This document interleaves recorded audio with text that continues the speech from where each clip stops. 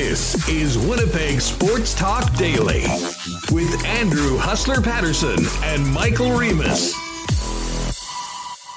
Hey everybody, what's going on? Welcome to another edition of Winnipeg Sports Talk Daily. Andrew Patterson along with Michael Remus for you. And we have a lot to get to today. Dave Pagnotta of the fourth period will join us in a few minutes. We'll discuss everything going on around the National Hockey League at the beginning of September with training camps just a few weeks away. Kotkaniemi saga. Probably get into Evander Kane and much, much more as well. Of course, Jack Eichel, what's going on with him? We'll touch all the big hockey stories. Now, no bigger hockey story than last night's big win for Canada over the United States. Another thriller. Remo and I will get to that in just a minute. And a little bit later on, lots of football talk, both north and south of the border, with one of our faves here on Winnipeg Sports Talk Daily, the one and only Mo Khan from Montreal. Right off the bat, welcome to all of you that are with us live on YouTube. Thank you so much to those of you listening to the podcast that are making us a part of your day. For you podcast folks, do what you can, spread the word, let people know the daily sports content for Winnipeg and Manitoba sports is available right here at Winnipeg Sports Talk Daily. And if you haven't already, do us a favor when you have a chance, get down to Apple Podcasts and Spotify, give us a 5-star rating, maybe a nice review. It certainly helps us grow the channel. As always, we wouldn't be doing it without the support of our amazing sponsors, including Canadian Club Whiskey, Royal Sports, the Nick and Nicky DQ Group, Not Autocorp, Boston Pizza, Assiniboia Downs, Little Brown Jug, Breezy Bend Country Club, and Cool Bet Canada. Let's get to it and welcome in the CTO of WST, one Michael Remus. Remo, what's going on? And what a game. We said yesterday on the program that, Canada had that big resounding win over the United States early in the tournament. No one expected that to happen last night. And considering the history between these two clubs in the World Championships and in the Olympic Games, I don't think anyone should have been shocked that this one went to a thrilling overtime.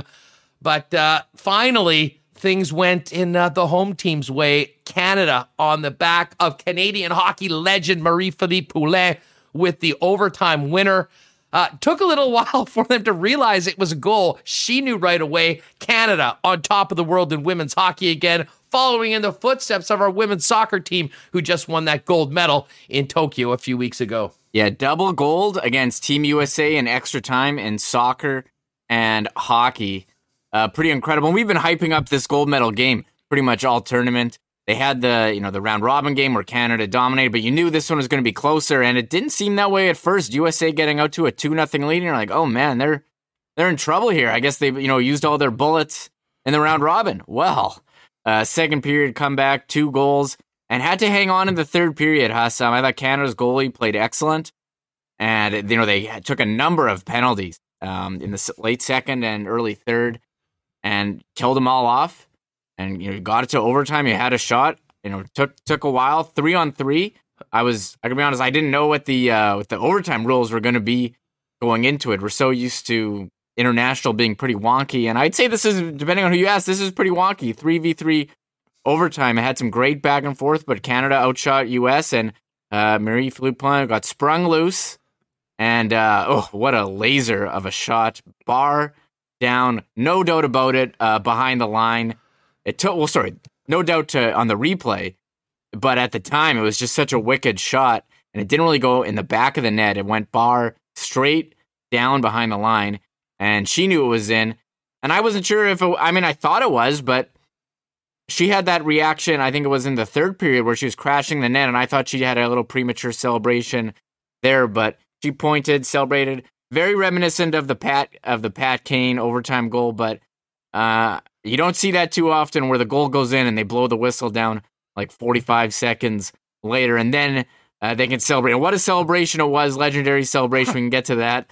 But incredible game. We had that nail biter of a game Sunday with the Bombers, and there we were again last night on the edge of our seats with Canada and US.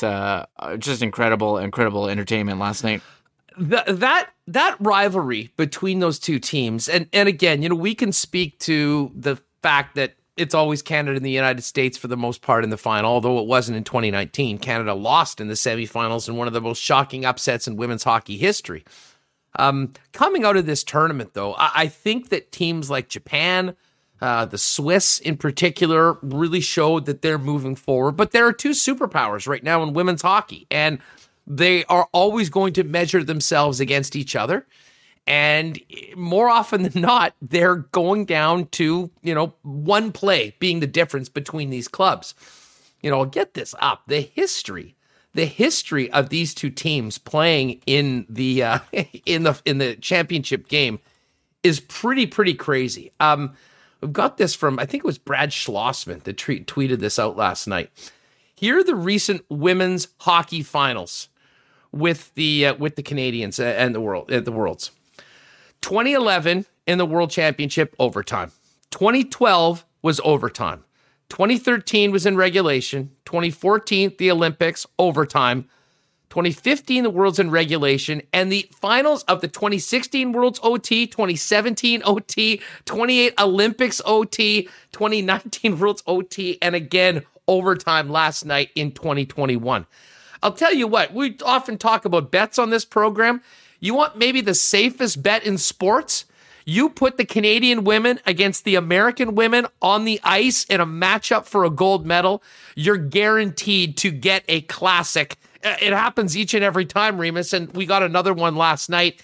And considering the difficulties that our Canadian women have had over the last 3-4 years, getting one over on the Americans in the World Championships, just a huge win for the team. But honestly, overall, I have to give credit to Hockey Canada, the IIHF, and everyone that made it possible to get this tournament on the ice.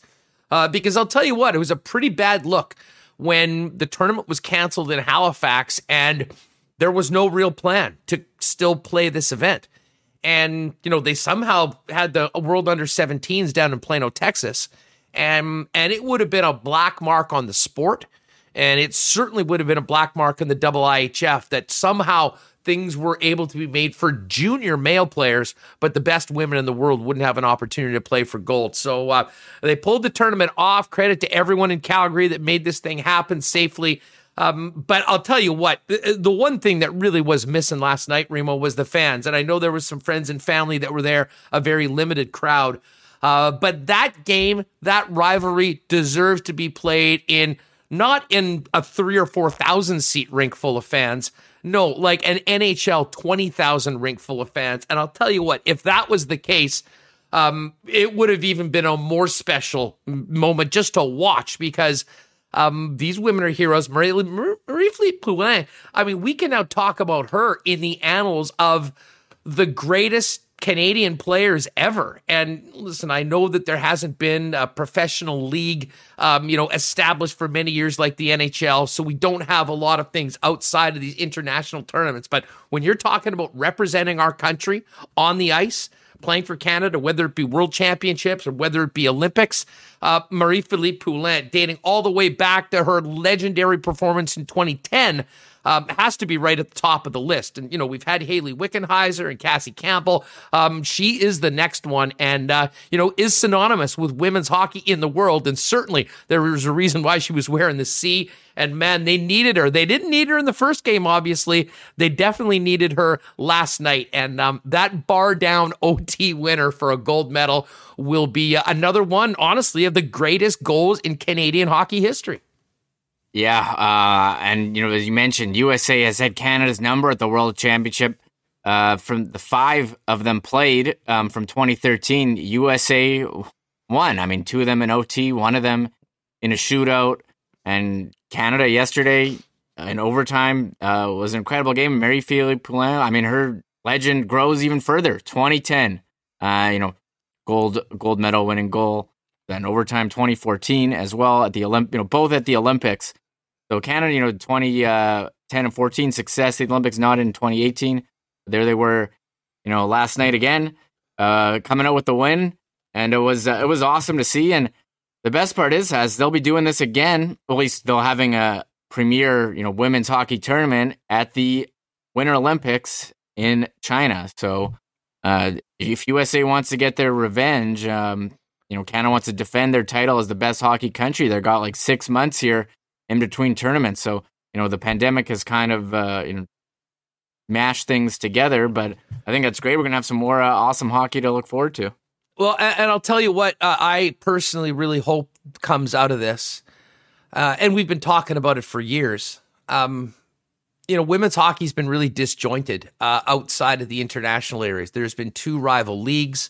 There hasn't been enough money in it. Many of the women have been playing, and listen, we want to have. I'd love to see the best in the world, playing on club teams, representing cities, or if this could, best case scenario would be something like the WNBA, where the teams are affiliated with the NHL teams and in many of the clubs. But we need high level hockey for these women to play all year round, not just for these tournaments that come by once a year.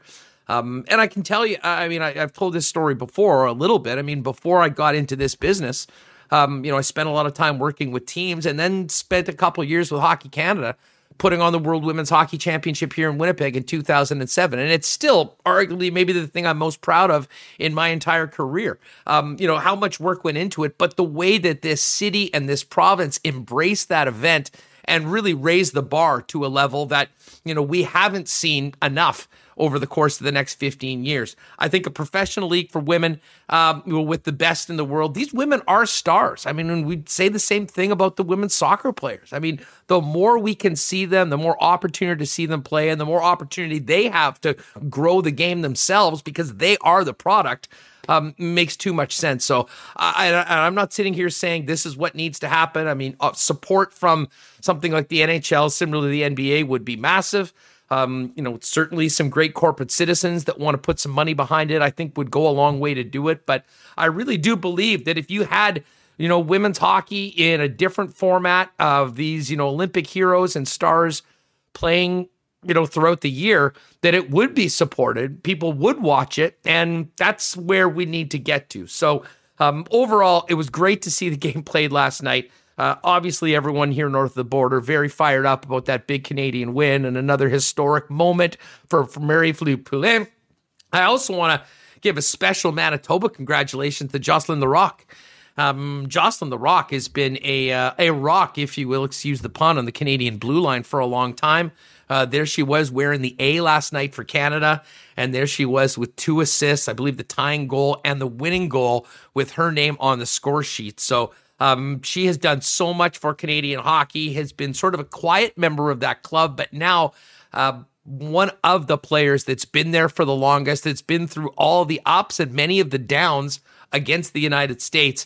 Great to see Jocelyn get that gold medal, and we'll certainly see if she can join us at some point when she gets back to Southern Manitoba on Winnipeg Sports Talk, because that was a game, much like I said, Remo, after the Canadian women won the gold medal, I spent about a week consuming every single bit of sound, audio, anything from the players.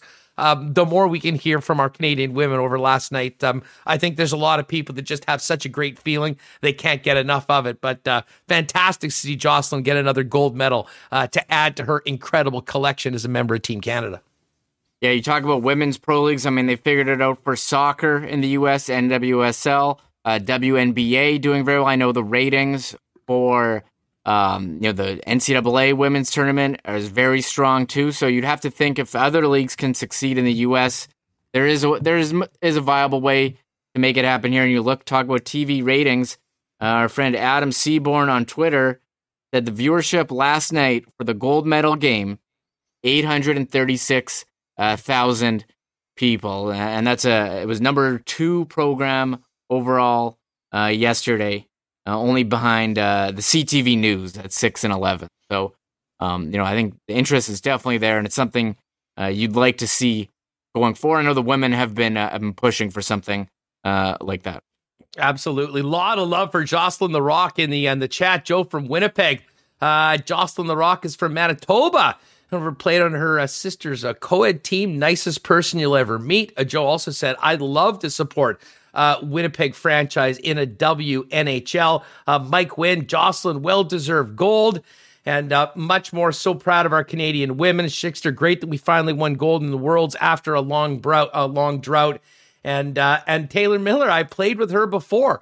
So a lot of love for Jocelyn, the pride of St. Anne, Manitoba, and coming back to the province with another gold medal. One thing we should get to, Reem, and this was an unfortunate part of winning gold. You talk about laying it all the line and the price to be paid and the injuries that somehow come on the way to a gold medal.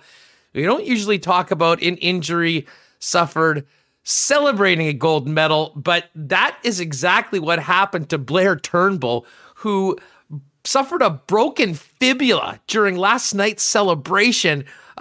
It was a scary moment for a minute, the way she got pulled out of the pile, was being worked on by the doctors, but a memory that I don't think anyone will forget. Her on a stretcher being pulled out of the dressing room with the gold medal on to sing "O Canada" and celebrate with her teammates. I'll be honest, though, I was surprised when I heard the severity of the injury. 6 to 8 weeks out. Good news is it's a clean break. But you never want to see that. But I'll tell you, you could not take the smile off her face, even with the broken leg last night after the game. Yeah, it's actually incredible. I think she was kind of laughing about it, but what a legendary moment. Blair Turnbull breaking her leg in the dog pile after a celebration. You always wonder about, you see Stanley Cup celebrations and stuff like that. You wonder, hope no one gets hurt. But I think she was seemed to have a good sense of humor about it at the time. She was in the the anthem line at the end on the stretcher. Really good. I gotta be honest, probably not good, physically, but really good for her brand. I know she's trending. Everyone's talking about it. And it's, I guess, Canadian heritage moment memes being put out there. Is pretty incredible. And it did remind me of it's not the first time we've seen someone hurt in a celebration. The first one comes to mind, Bill Gramatica, jumping up and down, celebrating a field goal. And the other one, Kendry Morales, former Blue Jay, when he was with the Anaheim Angels. He hit it like a walk-off homer and was jumping up and down on home plate and tore his knee. So it is not unprecedented as people get hurt in celebrations, but this was just an epic one in the gold medal game. Yeah, well, as I said, a big win for Canadian hockey, a big win for hockey, the fact that this tournament was even played. And the great thing about it, as you mentioned, Reem, we're not going to have to wait another 12 months to see these teams go at it. All things going as planned, we're going to have Olympic hockey in less than 6 months. So count it down. The rematch, Canada-USA, count on it. They'll be playing for gold going forward. All right, we've got lots to come up. Dave Pagnotta is going to join us. We're going to hit a number of NFL topics. Mo Khan coming up as well. Reem, I did want to touch on one story just before we get back to the hockey. Yesterday Justin Dunk was on us, and we talked about Jake Ruby, the Canadian guard for the Edmonton Elks, being released from the club for disobeying or breaking COVID protocol.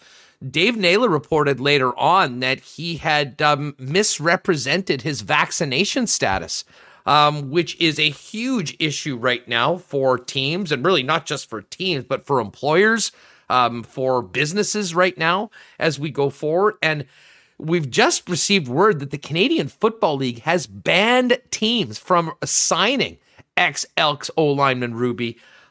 This is a pretty significant move by the club. And again, if it comes down to people lying or misrepresenting their vaccination status, it does put a lot of people in a difficult situation and potentially danger to their health. I got to give Randy Ambrosi credit for having a hard line on this after the Elks apparently did as well yesterday, announcing that a very important part of their team, a Canadian on the O-line, which is so important in the CFL, out. Not because of his play on the field, but because of the way he's been handling himself and misrepresenting or straight up lying on the fact that he had received the vax. Yeah, and we had Dunk on, and he basically said, no, I guess he had different information, that he was saying he went out for dinner with his family, but then right after we ended, it came out, Dave Naylor reported that he misrepresented his vaccine status, and that is a definite no-no. You can't have that public health issue, and yeah, I think CFL has to, take action, say there's zero tolerance for this at all. And feel bad for the guy, but kind of don't, because this is all self-inflicted. So, I guess better luck next year is what the CFL's saying to him. Figure it out. You won't be banned for life, but you're not playing for the rest of this season. Of course, it is it's not Banjo Bowl. It's Labor Day Classic weekend. We'll be hosting the Banjo Bowl next week. By the way, I'll just give you a little tease here, folks, especially for those of you that enjoy the Lock Shop, which I do with Dustin Nielsen. Dusty will be in Regina. He'll be calling the Bomber Rider game in Regina, and then he'll be here to call the Banjo Bowl for TSN, which gives us a perfect opportunity to do a live episode of the Lock Shop. So Banjo Bowl weekend, the Friday night, we will announce the location coming up maybe by the end of this week, if not early next week. We're going to do it probably in and around 7 o'clock on a Friday night. So we'll serve it as a de facto Lock Shop and Winnipeg Sports Talk meetup. So would love to see you there. That's September 10th. We'll let you know about that coming up. All right, we are going to talk more about last night's game and all the stories coming into September in the National Hockey League with Dave Pagnotta of the fourth period. Before that, I want to thank a few of our sponsors, including Canadian Club Whiskey, the official spirit of the Winnipeg Blue Bombers and the official spirit of Winnipeg Sports Talk. Saw a lot of CC getting bored Sunday night at IG Field. I have a feeling that Regina, hopefully there's enough for all the Bomber and Rider fans getting here for the Labor Day Classic. And of course, when we fill IG Field for the Banjo Bowl the following weekend, you'll be able to quench your thirst with the great taste of CC and ginger, CC and Pepsi, or some of the other products they have at the building, including the Brugal Rum at the Rum Hut, of course, the Jim Beam Stillhouse, and Northern Keep Vodka. And don't forget, we'll have another I Love Rye giveaway on Friday heading into the weekend. And then next week, a social media contest with a very special high-end product prize from Canadian Club. You're not going to want to miss it here on Winnipeg Sports Talk Daily. Well, with the games going on this week, if you haven't got your Bomber gear for the trip out to Regina, why not pop by Royal Sports? Might have one or two of the Winnipeg Sports Talk hats left as well. It's Royal Sports at 750 Pembina Highway. We're going to be talking a lot of NFL over the course of the next week as we get ready for week 1 kickoff. Tons of new gear, new hats are there. If you're, trying to spice up your NFL wardrobe, definitely the place to go. And of course, with Jet season right around the corner, some new players, maybe a jersey's in the order as well. You can check out the bike selection, the camping gear, and of course, the biggest hockey section anywhere as you get ready for the season. Royal Sports, 750 Pembina Highway. And again, I do want to mention, if you've got a hockey player in the family or just somebody looking for a job, whether it be part or full-time, Royal Sports is hiring right now. As Remus has on the screen, you can hit royalkingspembina@gmail.com, royalkingspembina@gmail.com, or just pop by with a resume at 750 Pembina Highway. Great place to work. A lot of my friends have worked there over the years, and obviously just an incredible store. And of course, our friends at the Nick and Nicky DQ Group, 4 locations in Winnipeg: DQ Northgate, DQ Niverville, DQ Polo Park, and the DQ St. Anne's. We're back to a little better ice cream weather right now. Maybe pop by, grab a blizzard tonight. And don't forget, if you do have a party or an event coming up, there's nothing better than a DQ cake. Hit them up on Instagram at DQ Manitoba. They'll take your order, figure it out, and have it ready for you quick and easy at any of the 4 Nick and Nicky DQs in the city of Winnipeg. All right, let's get back to some puck talk and welcome in from the fourth period, David Pagnotta. Dave, what's going on? It's great to talk to you again. How's the summer been going for you? Pretty good. Thanks for having me. It's been hot. It's been really hot up here in Toronto, but it's cooling down now a little bit. So it's nice to get the windows open and not get all muggy.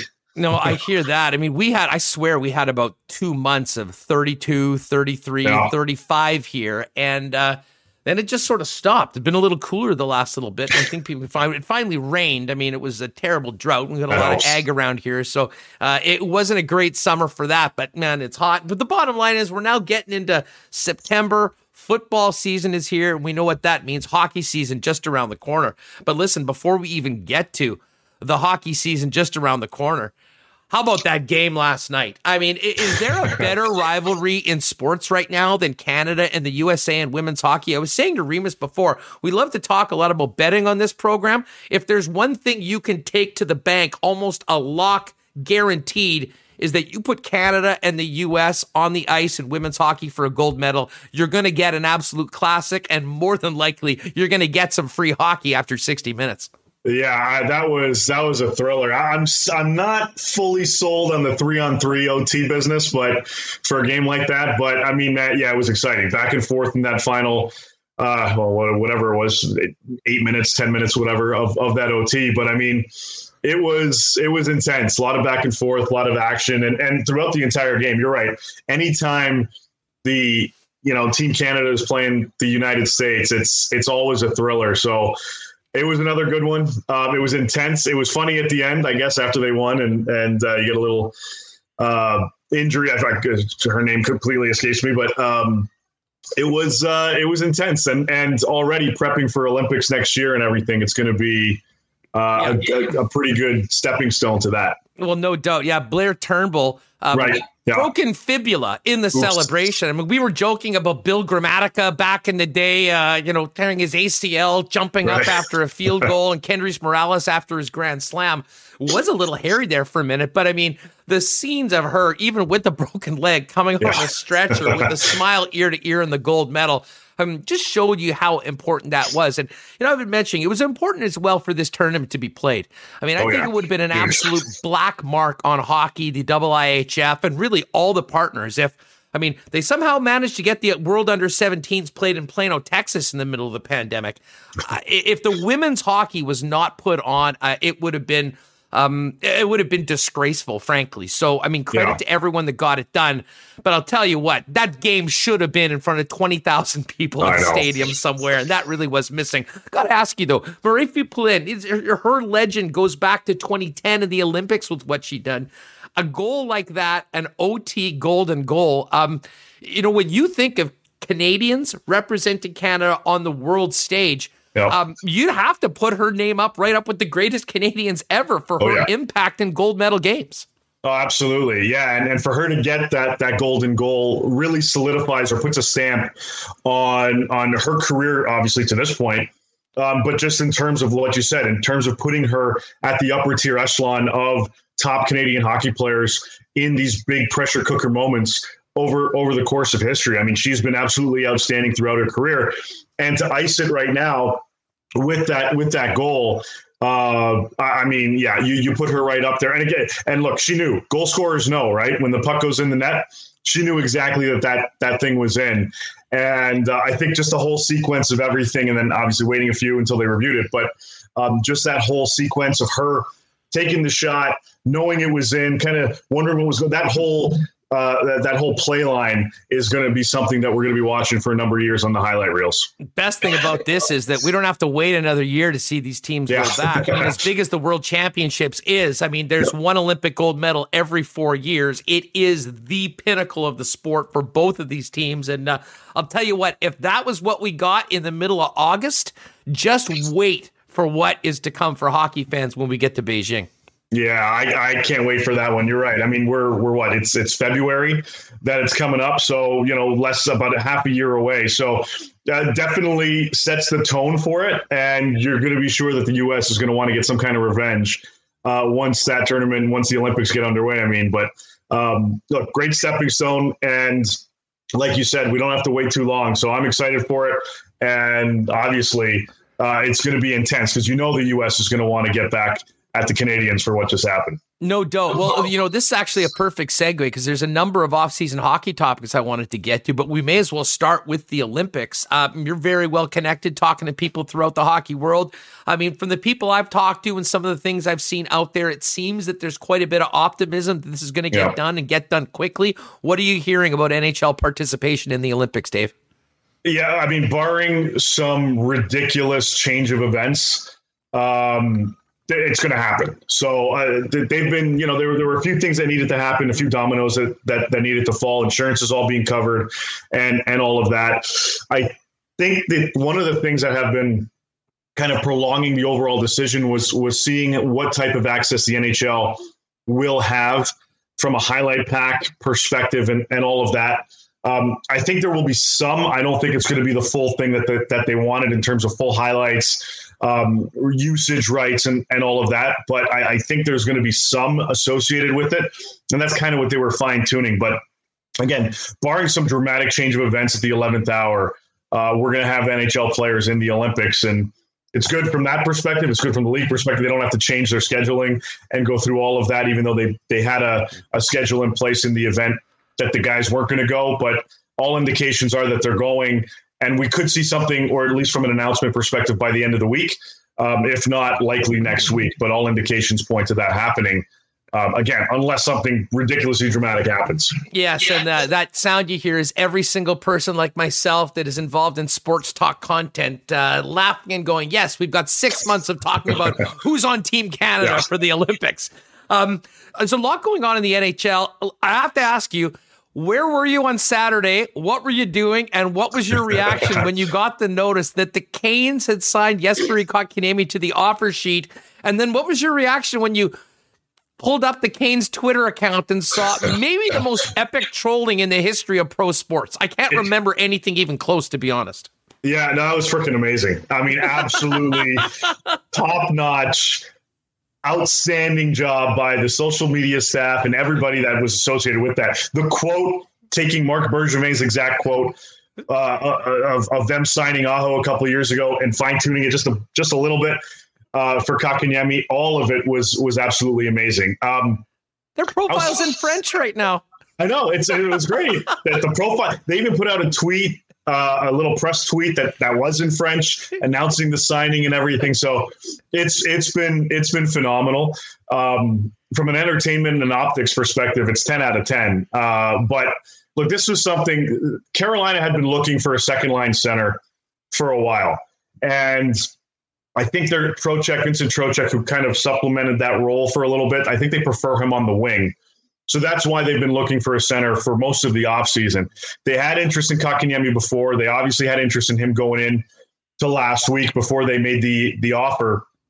And obviously there was nothing there from a Canadians perspective, from a trade perspective. So Carolina said, all right, the heck with it. Why don't we just do it? And by Carolina, I mean Tom Dundon, the owner, was the one that put the final stamp of approval and said, just offer sheet him. Just forget it. Who cares? We can't get him. We'll go this route.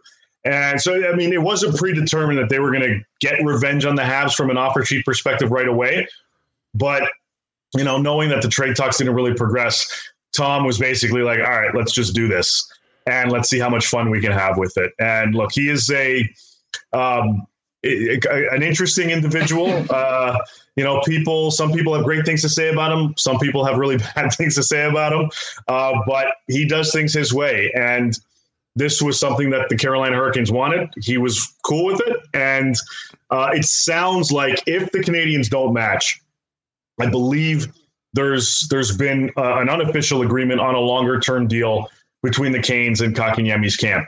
I don't know the full specifics of it. I believe they won't be able to sign it until January at the earliest anyway. Yeah. But there's some predetermined notion that this would be beyond 1 year and not at $6.1 million for the following years.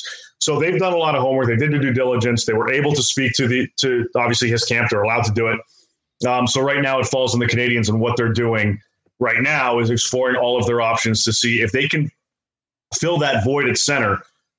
Whether they're using the first and the third round pick as compensation if they let Kotkaniemi walk or not, they're exploring all avenues at the moment, and had been going into the weekend because they had an inkling that this was probably going to be the case. So they're trying to figure out what their options are. They have until Saturday to do it. Dave, I know you spent a lot of time in Montreal, have a lot of great contacts there. I mean, what are the people close to the Habs saying about, did this take them by surprise? What's the feeling in and around Marc Bergevin and the Habs front office in the aftermath of what happened with Kotkaniemi? Look, obviously they knew there was interest because they had the trade talks. I think the threat of an offer sheet was made after these talks really didn't get anywhere. I don't think the Canadians thought that it was going to be $6.1 million at 1 year. I guarantee you they didn't think that. Yeah, I don't think anybody did. So I think that kind of took them aback quite a bit. But again, this was going into the weekend. They were already out there exploring what their options were. This is what they did at the beginning of the offseason to see what the center market was in the NHL. They calmed that down, and obviously they had to re-engage last week when they figured that Carolina was going to do something a little bit drastic here. Again, they didn't expect it was going to be as high as it was from a dollar perspective, and all the qualifying offer talk and the stuff for the second year. I mean, that's not a major concern for either club. Obviously, Carolina, as I mentioned, they think they can get him on a long-term deal. Montreal side, if they match, I don't think they're overly concerned with respect to what the qualifying offer will be, because I think they will figure out, that a deal of some sort. But they went into the weekend doing their due diligence, and then boom, Friday the offer sheet comes Kotkaniemi's way. He signs it. They make it official on Saturday. So is this ideal for the Habs? No, no question. But it kind of pushes them to get off their seat a little bit and make some kind of adjustment if they have to. And it's great for us because we get to talk about it for a week. Well, absolutely. And you know what fascinates me about this entire thing, Dave, is that let's say Montreal for a minute, they hold their nose and they sign the deal, as you mentioned, and try to work out something long-term after January. No. We all know that the fan base in Montreal is unique. They're incredibly passionate. This team is a religion in the province of Quebec. If Kotkaniemi is matched and he's back with the Habs this year, how do you think the fans and the fan base of the Montreal Canadiens reacts to that? Because in a lot of ways, he is somewhat of an accomplice in this, in really sticking it to the Montreal. Yeah, indirectly. Look, if somebody's going to overpay you, you're probably going to think long and hard about accepting it. It doesn't work all the time. There are other players out there that have had restricted free agents over the last few years that had conversations with other teams about the potential of an offer sheet, what the dollars would look like and all that. Really didn't get that to that point other than Aho. I guess Braden Point was presented an offer as well for Montreal, but he declined it a couple of years ago before Montreal went to Aho. And there are other restricted free agents that have had, even ones that are out there right now that are still unsigned, where other teams have talked to their agents and said, well, what are you looking at? Would you consider it? Obviously, we're now at a point where Kotkaniemi was like, yeah, okay, I'll take the $6 million. I don't think, from an in-the-room perspective, I don't think there's going to be any animosity. I think from a fan perspective, it's really going to come down to how he performs. If the Canadians believe that he is a 50 to 70, and it's a wide range, but a 50 to 70 point guy as a second line center in the NHL for this team, he's only 21. If they believe he can get to that point where his peak is the 60, 70 point range for, let's say, 3 to 4 years, maybe 5 consistently, then they're probably going to match that. And then it's going to come down to his production. Is he going to get to that point? And is he going to produce? And if he does, then the fan base will say, all right, cool. He's got us some winners. He's getting 50 points this year. We believe in him. We'll put that behind us. If he goes out and plays the way he played 2 seasons ago, then it's going to be tough on him for the rest of the season. Montreal fans are ruthless in both languages, and you don't want to get on their bad side. So really, this is going to come down to whether the Canadians believe that Kotkaniemi is the player they think he is going to be and can be. If they don't, I mean, that's all the more incentive to take the first and third and look at your options elsewhere. Dave Pagnotta of the Fourth Period with us here on Winnipeg Sports Talk Daily. There's been a lot of talk about the Habs wanting a center even before this happened with Kotkaniemi. Jack Eichel, of course, at the top of the list. Some interesting developments in the Eichel saga. A new agent in Pratt Brisson, one of the most respected agents in all of hockey. What do you make of that move, Dave? And where are things at right now in this standoff between Eichel, the Sabres, and, of course, the surgery that still needs to happen before he can play again? Right, exactly. That's a big key, is whichever surgery he's going to have, and he's still fighting for the artificial disc replacement surgery. He's not going to be ready for the start of the season. So I don't think that's going to affect trade negotiations entirely. I think everybody knows that you're getting Jack Eichel for 5 years, not for, 4 and a little bit, because he's got 5 years left on his deal. Look, the move, the week before this move was made official, everybody sat down, and his agents at the time sat down with the Sabres and the league to figure out, just to put everybody on an even playing field and to see if there was going to be some kind of solution. It was almost like mediation. Obviously, it didn't work. At least it didn't work in favor of Jack. So he makes the change. Look, Pat and the guys at CAA are some of the best in the biz, obviously, and they're going to be able to help, I believe, facilitate a move at some point soon here. I think you're probably looking at something in and around the start of camp, so probably 3, maybe 4 weeks from now, similar to what we saw with Ottawa and Erik Karlsson a few years ago.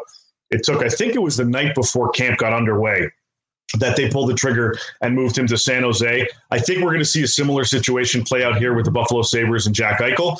And I think that's going to be because of the influence that Pat Brisson has throughout most of this league and what CAA has as well. So I think they'll help smooth things over, at least in terms of trying to get a deal done. But the Sabres have been adamant that unless someone's willing to pay that asking price, which is 4 assets, a first-round pick, and a collection of NHL-ready young players now / prospects, they've been pretty adamant that unless that price is met, that they're just happy holding on to them until somebody pays up. And you know what? I can't blame Kevin Adams for that. I mean, No. He's in a not a very envious position. I mean, their team sucks to begin with. They are coming out of an absolute 12-month dumpster fire period for the team over the last season, and then you have this problem with Jack Eichel. And if you're Kevin Adams, I mean, there'll be, depending on how long he has this job, there'll be a number of moves that he makes. But trading your franchise player with 5 years left on his contract will be the biggest of them all. And if you don't get what you need for Jack Eichel, a team that's already been set back significantly in the last 12 months is even further back. I don't think people expect much from the Sabres this year. So you know what? If Jack Eichel's not playing, it probably just helps them get another high draft pick. But the bottom line is, when he is dealt, assuming that he is, if they don't get what they're asking for, I'm not sure that it's worth doing.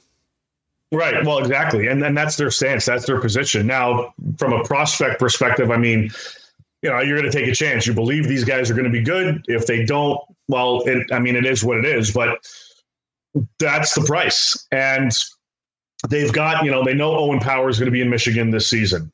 They still have Rasmus Dahlin, Casey Middlestat, and Henry Yukaharu, who they have to sign. They're restricted free agents, and they've been going back and forth lately with those guys. Middlestat's camp spoke to the Sabres yesterday. Still not close yet. But they still they have other business to deal with, not just Jack Eichel. So they're trying to maneuver everything. But they've been firm. And unless a team's willing to pay that price, they're going to wait it out. And look, the Sabres want to deal him at this stage. The owners want him out. He wants to leave.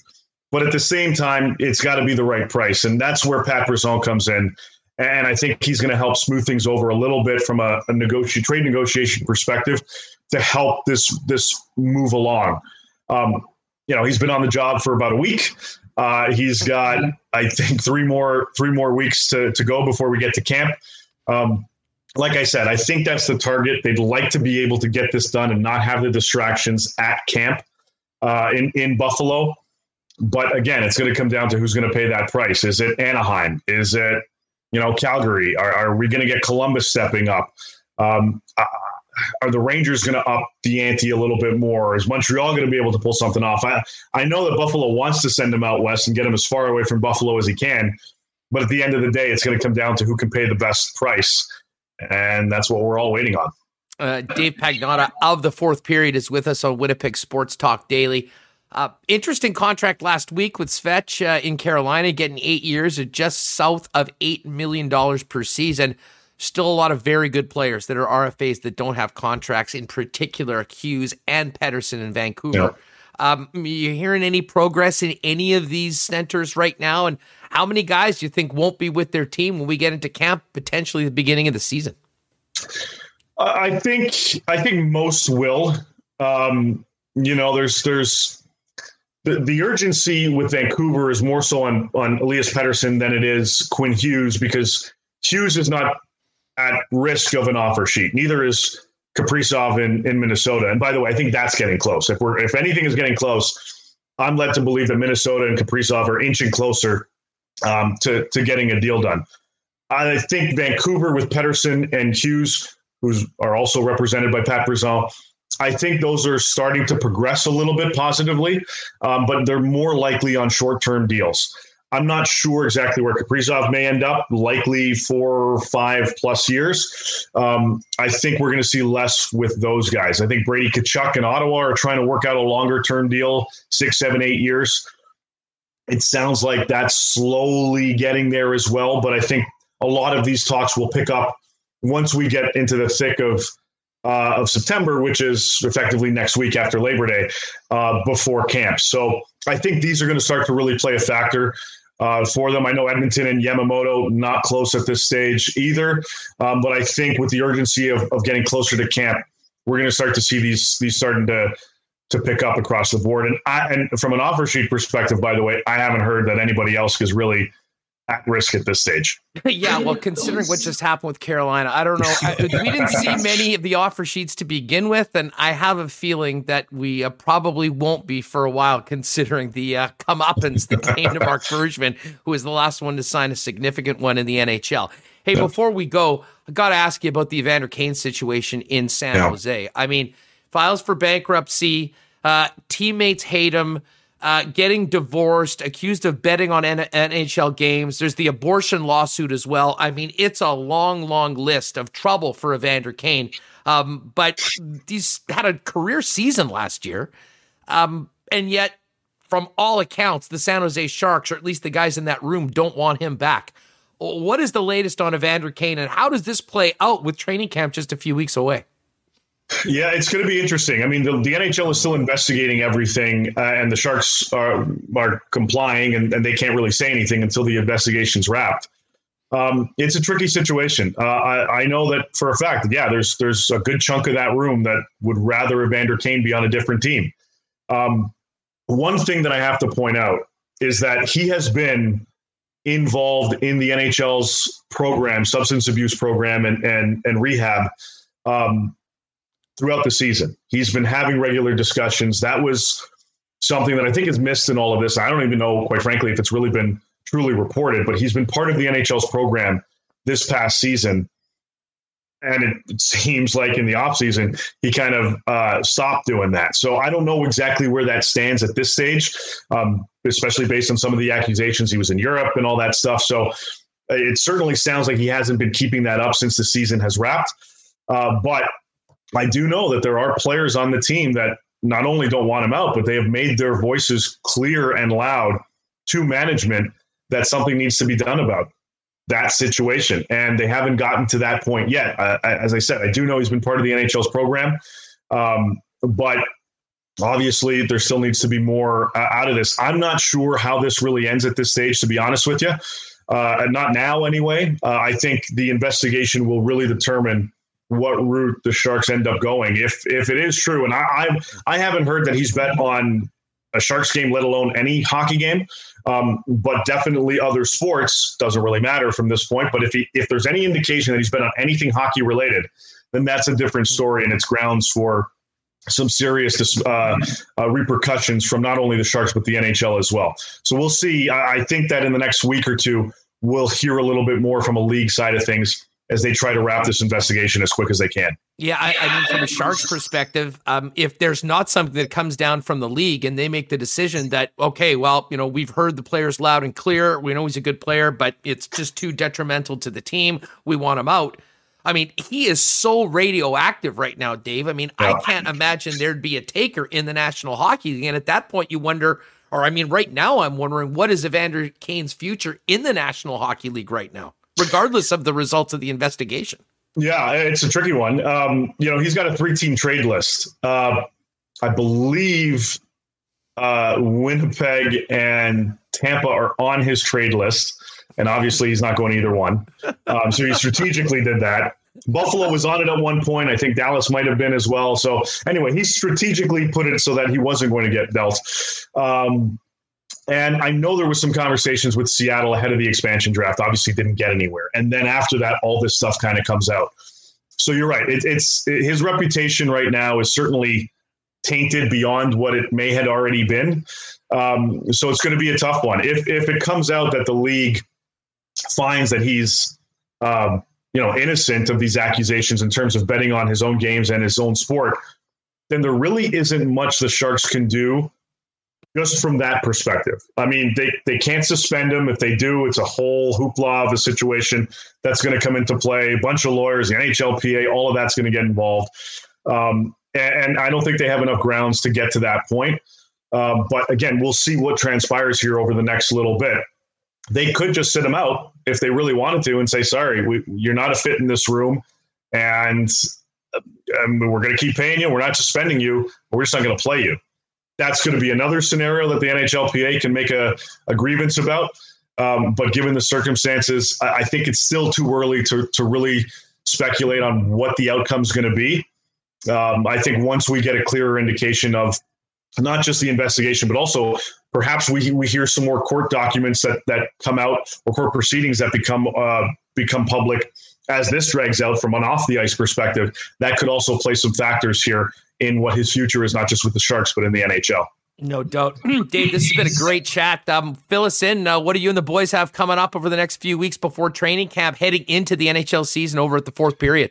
Yeah, well, September's here, like you said. So we're going to be piecing together some season previews and everything going into the season. Myself, Dennis Bernstein, Irfan Gaffar, Aaron Ward, and others as well. So we're going to start getting into that mode as camps get going and wave goodbye to summer. It's been a short one. Hey, pal, this is an awesome chat. Thanks so much for doing this, and look forward to catching up again real soon as we get closer to dropping the puck. Yes, sir. Can't wait. Thanks for having me.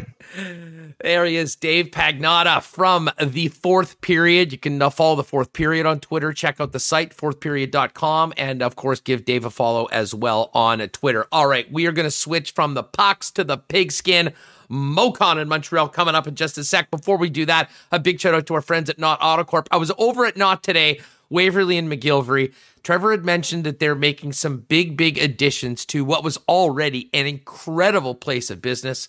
I saw a Plinko machine today. I saw a Pop-A-Shot machine today, and an absolutely incredible spot to kick back and wait maybe while your car is serviced, or speak with the experts about some of the amazing vehicles on the lot. If you haven't checked it out before and you're in the market for a vehicle, do yourself a favor and head on down to Knott in person at Waverly and McGillivray and see for yourself. Or, of course, you can always see what's going on at Knott AutoCorp online at knott.ca. The Car Lab is getting ready to open as well. A great new addition to the Knott compound. The amazing service team, which took care of my whip earlier today. Not to mention the detailing crew. It's all there at Knott AutoCorp. Knott.ca. Why not get into the car of your dreams with the help of the Knott team? Go down and see him at Waverly and McGillivray. Of course, it is Burger Week, folks. Burger Week officially begins today. And our friends at Boston Pizza have three beauties for you ready. The C's Burger, which is the ultimate kitchen and bar collab. The Boston Pizza's signature Caesar cocktail meets a burger is available at BP Keniston. BP Taylor has the jalapeno mac and cheeseburger, which looks absolutely amazing. And BP Henderson is rocking the bourbon barbecue bacon burger. So, with Burger Week expanding to basically 2 weeks, you got plenty of time to try all three at BP Henderson, BP Taylor, and BP Keniston as a part of Burger Week. And of course, the Summer Here's menu is still there. All those great summer cocktails ready for you on the patio or in the lounge at your local Boston Pizza. And one more day of live racing this week over at Assiniboia Downs. Did get back in the win column last night. Wasn't a big one, but certainly was better than my last couple nights out. Remo and I'll have picks at the end of the night. And I should give a shout out to, I believe it was Kirk, who went 5 for 5 last night in the first races. So trust me, don't take my picks or Remus's picks, but you'll want to tune in to ASD Live around 6:30, 6:45 before every night of live racing and get the real experts to give you a little bit of help. That's Kirk and Stretch. You can check him out on YouTube or right there live at the track if you're heading down there. 7:30 parade to post tonight at Assiniboia Downs. Terrace Dining Room open, but you do need reservations, and the VLTs are back open from 9 a.m. to 12:15 daily. All right. Let's get to some football talk. It's been a little while since we've chatted with my guy in Montreal, MoCon, but with the Labor Day weekend and the CFL coming up and NFL kickoff next week, we thought this was a time we needed to get Mo back on the show, and he is back now. Mo, how's the summer been, man? Great to talk to you again.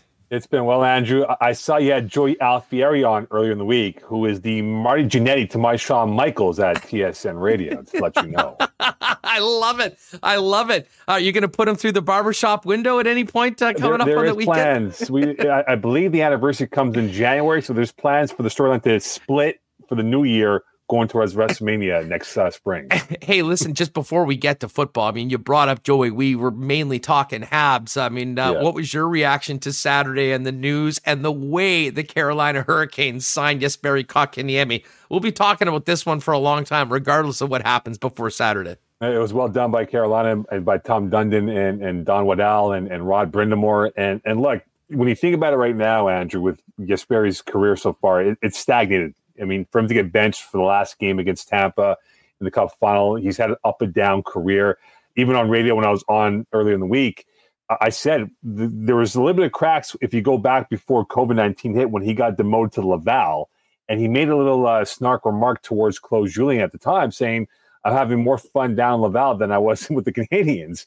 So there's been some sort of not disconnect of deep issue here, but there's been that crack here and there with Jesperi and this organization. And we'll find out in the coming few days here whether or not he will be a Hurricane or back as the second highest paid forward on the Montreal Canadiens. If he comes back, how do you think the fans welcome him back? I mean, he was somewhat of an accomplice in all of this going down. I mean, he had to sign the offer sheet. I don't blame him for doing it, but I'm not sure how reasonable Montreal Canadiens fans will be if he does, in fact, come back to the Habs. Yeah, I think there's going to be a lot of disappointment because if you hear our airwaves this week, people are 50-50. Let him go. He's not worth it. Keep him. He's worth it. You know, he's only 21, going on 22 in the fall, and he can definitely become a bona fide number 2 seed for this team. But I think, look, Andrew, when you look at this team right now, Nick Suzuki is going to be your 1 seed going to training camp. If Jesperi goes to Carolina, there's a big hole at 2 for the second line center. Your third line, fourth line, Jake Evans, whoever else might come up through the system will be there. But that's a big loss because you lost Phil Deneau to the Kings in the offseason. And for Marc Bergevin, he might be armed with the artillery to go out there to maybe acquire a Dvorak or Sean Monahan from Calgary that can come fill that hole. But teams will know. The Canadiens will be desperate if they're in the market for a 2C that they might have to overpay to get that guy that could replace Jesperi if he does go to Carolina. All right, Mo. I had to ask you about that because I'm sure that's still a huge topic right now on 690 all through the week. But let's get to the CFL. Where are all the points so far this season? What do you make of all these unders that are cashing every week? It's been all defense. I'm not surprised. I was on Gab Morency earlier in the week, and we talked about it. And I'm not surprised because, Andrew, we're talking about guys who haven't played CFL or have not played football in almost 24 months. And I thought this would be a sluggish start to the year for the points for the excitement. We've seen some good games, right? Calgary, Montreal being one of them. The Edmonton-Ottawa game back in week 1 coming down to the last play was another. But quite frankly, you're right. It has not been fantastic football. It has not been seductive football to enjoy this season. I think we'll see better play after Labor Day weekend going towards the end of September where I think the points will go up. And I think the betting lines will be in favor for those who are going for the over than the under. All right. Well, what do you make of the Als? I think we all expected more from Hamilton after the first couple games. We knew they were staring 0-3 in the face. I wasn't surprised that they won the game. I was surprised, though, that Montreal didn't look better and it wasn't really close at all. I mean, the Als do have Ottawa, which is maybe the most advantageous matchup going into kick off the Labor Day weekend. But where's Montreal right now? Montreal is a bit of they're in no man's land right now, to use that term, Andrew. I did stats for TSN TV in the booth last Friday, and they ran 60 plays against the Ticats at Molson Stadium. 15 of those plays went for no gain or yards lost. So that means 1 out of every 4 plays was for nothing. You're not going to win a football game if that happens. I'll give you a little history here, Andrew. Vernon Adams. We go back to that big game against Winnipeg in 2019 when Montreal came back down 45 million points, ended up winning by 3 over the Bombers. Since that game to present has not been good. He's become more of a game manager than a game breaker. He's not throwing for 300 yards in any game. He's only had 1 game of 20-plus completions, and that came against Calgary 2 weeks ago. His touchdown to INT ratio is 14 TDs to 10 INTs, and he's not connected with this receiving core that's full of wealth, whether it's Jake Wenicky, BJ Cunningham, Geno Lewis, They have the talented receivers to catch the football and move forward. And I just wonder now for Vernon Adams if the bug is out on him because, again, in year one in 2019, no one really knew how to play him. But now we're seeing those adjustments made by the opponents so far. And I wonder, again, has he become more of a game manager than a game breaker? And it'll be critical for him to have a strong game against Ottawa before the Labor Day weekend. What do you make of this matchup between the Bombers and Riders? I mean, people are fired up all across the prairies for it. I mean, it doesn't often happen where these two teams play for first place at this time of the season. Now, of course, it's a little earlier this year, but the Riders are undefeated. The Bombers are at 3-1. Is certainly, I think, by any measure, is the game of the week. And what a way to kick off the home between these two great rivals. I love it because I always said Labor Day should be the weekend when the rivals play each other for the first time, right? Sask, Bombers, Stamps, Edmonton, so on and so forth. Toronto, Hamilton included. This is huge because we're talking about the two best teams in the West going at it. And whoever can get the 4 points in the next two games will have the pole position going towards the final half of the year. Because, Andrew, when you think about it right now, we're going to be almost at the halfway point by mid-September. And we'll have a better idea of who will be in the 1 and 2 slots for the West Division. And I think when you look at Winnipeg right now, and the key for them will be the running game. You know, you get back Andrew Harris. I watched a bit of the game on Sunday against Calgary. You get back Andrew Harris, Oliveira, these guys, they have the depth now to work with at the running back position. If they can establish the running game early against Sask, I think it can go a long way in why they could sap out the crowd in Regina on Sunday and potentially come away with a W. I think for Mike O'Shea as well is going to be special teams. And he won up Greg Dickinson, who is also a savant for the special teams in that category. So I think the run game would be very imperative for the Bombers if they're going to come away with a W on the weekend. Hey, I just got to quickly ask you about one particular play in that Calgary game. Yeah. The balls on Dave Dickinson to throw a 40-yard bomb from his own 23 on third down in a 6-6 game with a rookie quarterback playing his sixth quarter of Canadian football. I mean, it was a ridiculous play, ended up being stripped, and Big Hill took it back the other way. But I'll tell you what, my jaw was on the floor just with the play call, and it does show that even early in his career, Dickinson has some confidence in Jake Maier. He does. And look at the factory for Calgary, Andrew, when you think about it. We go back 20 years, okay? So we talk about Flutie, Garcia, Hank Burris. We can go through the list of guys that won, Marcus Crandell included. They are in a position, Calgary, of wealth, where even though Bo Levi's out for who knows how long, and even though Michael O'Connor kind of got the screw job done on him not to play against Montreal 2 weeks ago, Maier's showing the confidence in that he can be that guy that can play a small gap of games and keep this team afloat until Bo Levi comes back. And not only that, though, right? The history of the Stampeder organization is to develop quarterbacks and trade them down the road. Maier could be a guy down the road that might get a look or two from a CFL team or maybe an NFL team down the road. So this is a win-win for him. I think he's demonstrated to the CFL masses that he can definitely play at this level. It's more repetitions and being comfortable in the system that might help Calgary become more of a playoff team than where they are right now. Mo Khan with us from Montreal here on Winnipeg Sports Talk Daily. You can check him out at MoCon19 on Twitter. Make sure you're following him.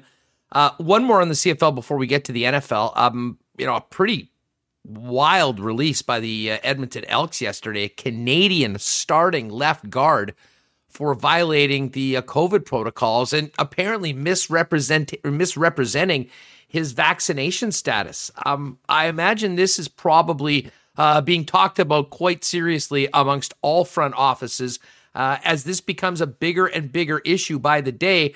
And by the time we get to the presumed travel ban for unvaccinated people on those charter flights, I think this is going to come to a head if it hasn't already, like it has in Edmonton, Mo.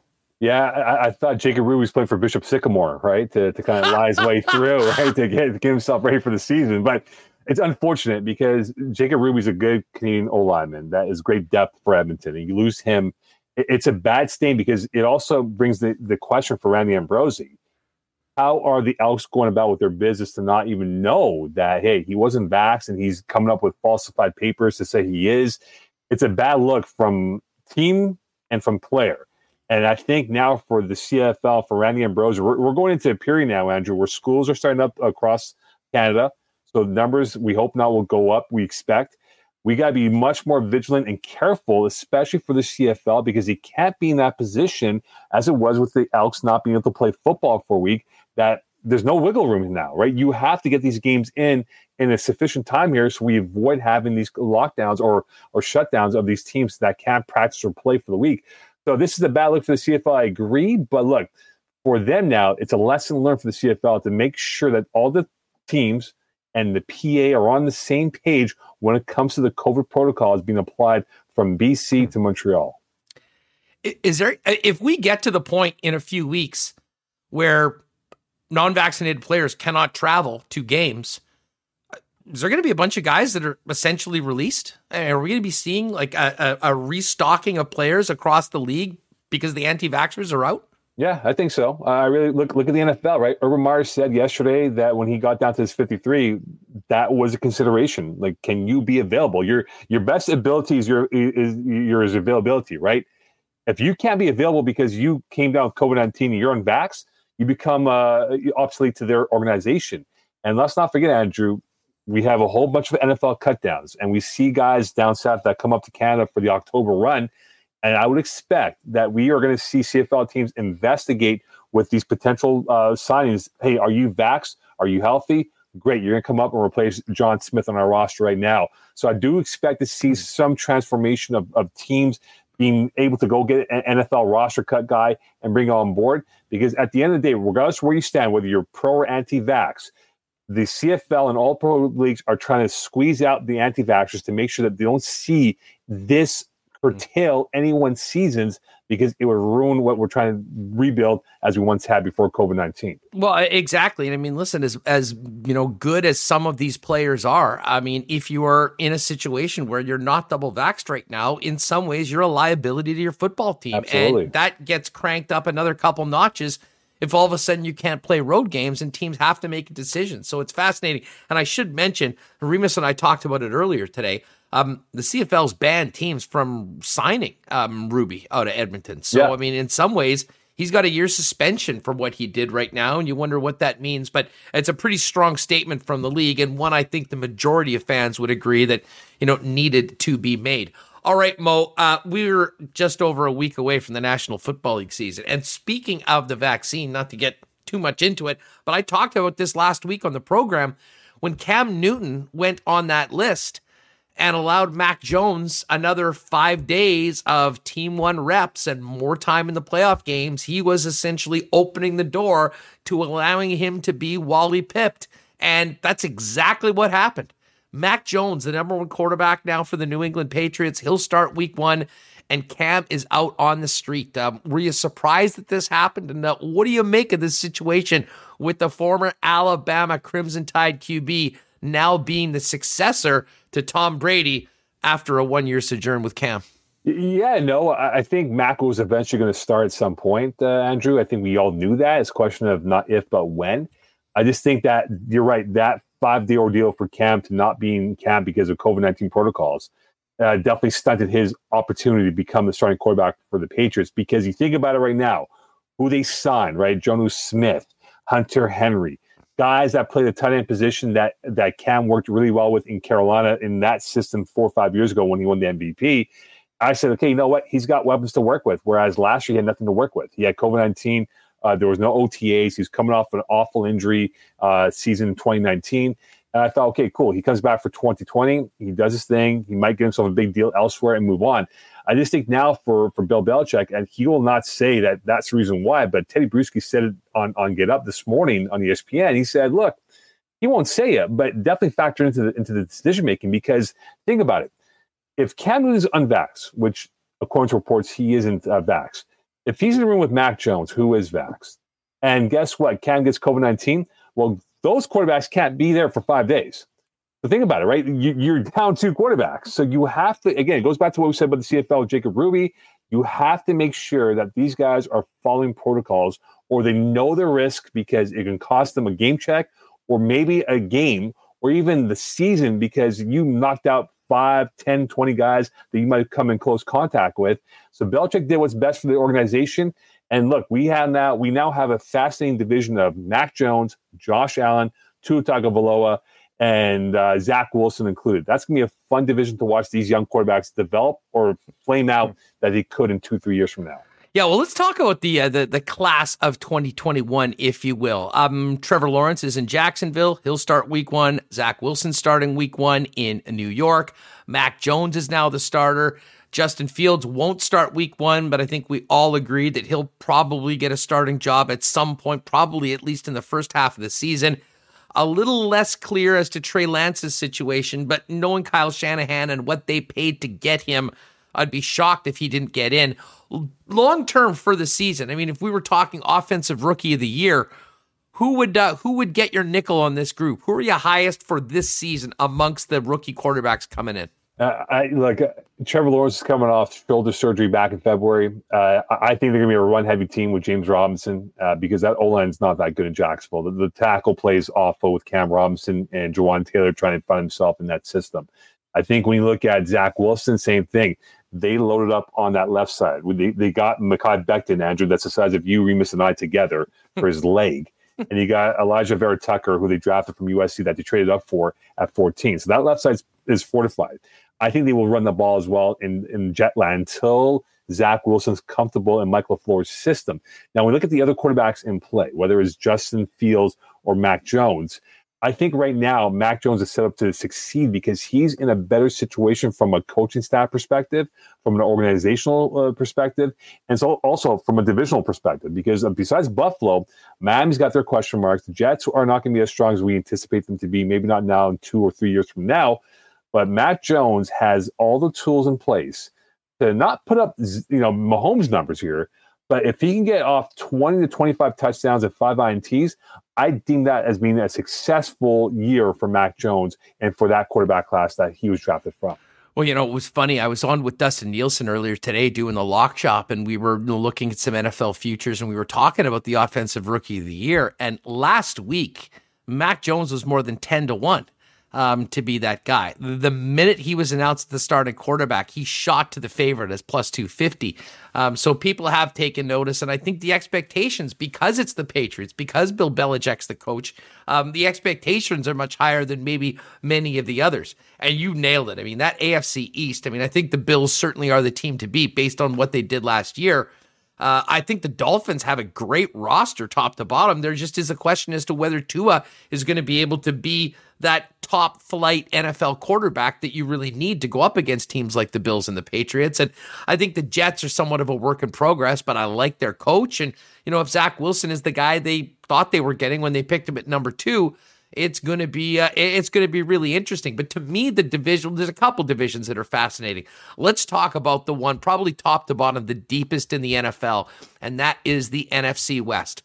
The Seahawks, the Cardinals, the Rams, and of course the San Francisco 49ers are in. The Niners were 6-10 last year, but many books have them as the favorite right now.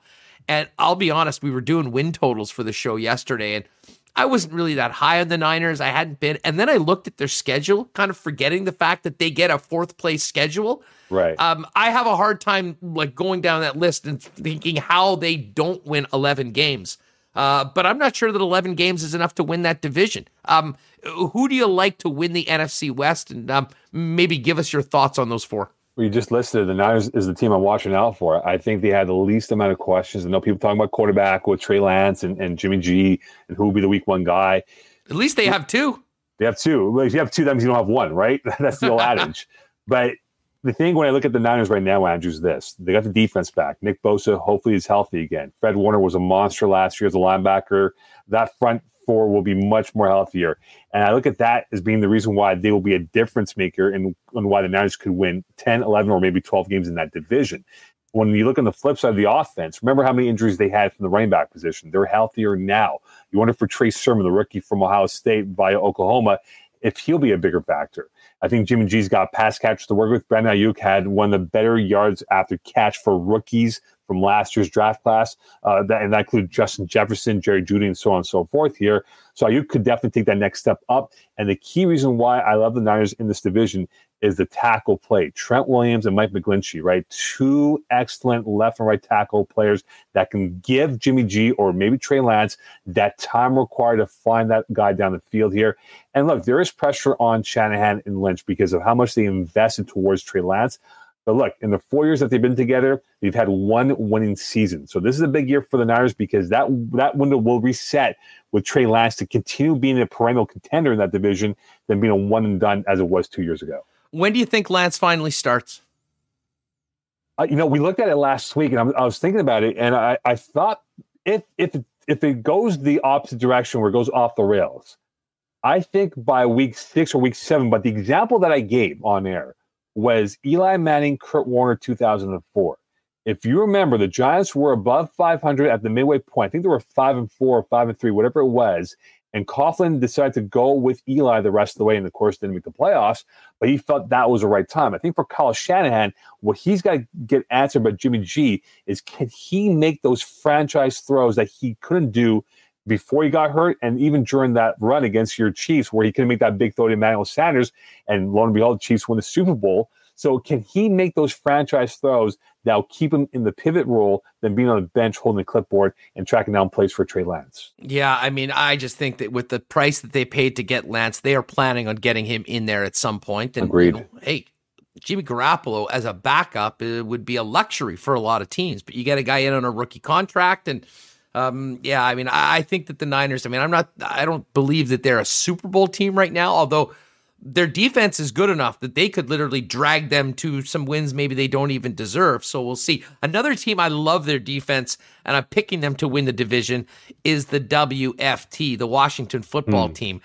Is it a two-horse race between the Cowboys and Washington, do you think? Or could the Giants or Philly make things interesting?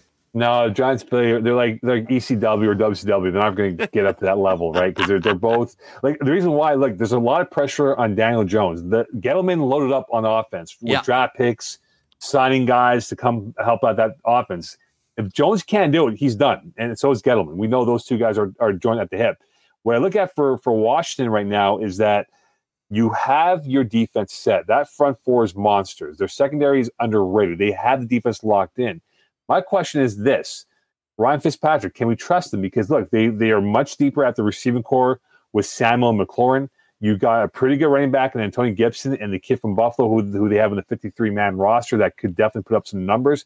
Can Ryan Fitzpatrick be normal, if that's the term to use, normal enough to win you a football game or two? Because with Dak in the fold for the Cowboys are the favorites to win that division because they can drop 40 points and give up 32 and still win by 8, and they'll be okay with it. But if Dak isn't healthy, then Washington becomes my favorite. So that's why it's all dependent on Dak and where he is health-wise.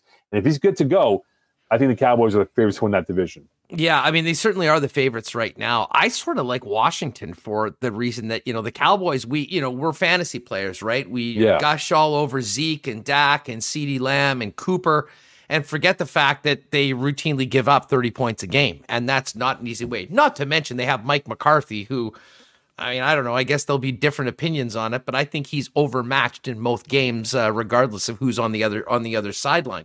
So you put all that together, and now with Fitz coming in, he doesn't have to be Patrick Mahomes. He needs to be a competent quarterback that doesn't turn the football over. Right. Because when you look at the rest of the pieces, both offensively with McLaurin and Gibson, and then on the defensive side of the football with those beasts led by Chase Young up front, Landon Collins in the back. We don't spend enough time talking about defense, but it really does win games and contributes quite heavily to championships, much like last year with what the Buccaneers did. So I'm very high on the WFT. I think they'll be a playoff team. It'll be interesting to see whether they can be two playoff teams, even with the extra one coming out of the NFC East, or will it be like last year where it's somewhat of a snail's race and, we're talking about the divisional games in the final 3 weeks of the season, determining whoever makes it will be a massive underdog, probably at home against a wild card team in week one. I'll say this, Andrew, right? Tyron Smith, the left tackle for the Cowboys, if he's healthy, that goes a long way because that O-line has not been healthy for 2 years. If you get back Leal Collins and Tyron Smith playing health or close enough to being healthy, I think it does make a difference for Zeke and for that offense as well. Hey, no surprise. I'm very high on the Chiefs. I think they'll come back with a burr in their saddle, if you will, and be the top team in the AFC as well. But I'll say this: I'm very high on the Chargers, and usually we speak about the Chargers in the preseason with sympathy because they've lost one or two huge money players for the season. That hasn't happened yet this year. Bosa's going to be back. Derwin James, maybe their most important player, a guy that I think could be right in the mix for the Defensive Player of the Year if he plays 17 games is there. And, of course, the sophomore quarterback, Justin Herbert. Are they clearly the number 2 team in that division for you? And do you think that the Chargers are a playoff team even with their rookie head coach? I think they are a strong wildcard team to make it in. I love their O-line. I mean, you get Corey Linsley from Green Bay to play the center position. He's a traffic cop. They get the kid Slater from Northwestern to come play on the left side of the offensive line. That's where they're building this up now, Andrew, is to build that O-line to give Herbert that time to find his guys, right? You have Eckler, you got the kid Palmer. If Keenan Allen's healthy, that makes a big difference for them. Mike Williams as well. They got the pieces in place. And I'll give you the stat, though. Under Anthony Lynn, when he was the head coach, I believe they were I looked at the number years ago. They were 19-35 in games decided by 7 points or less. So you bring in Staley, right, to be the head coach. I think he makes a difference. You see it in how he's conveying the message with the media, with his players, and how calm he is and how focused he is on the small details.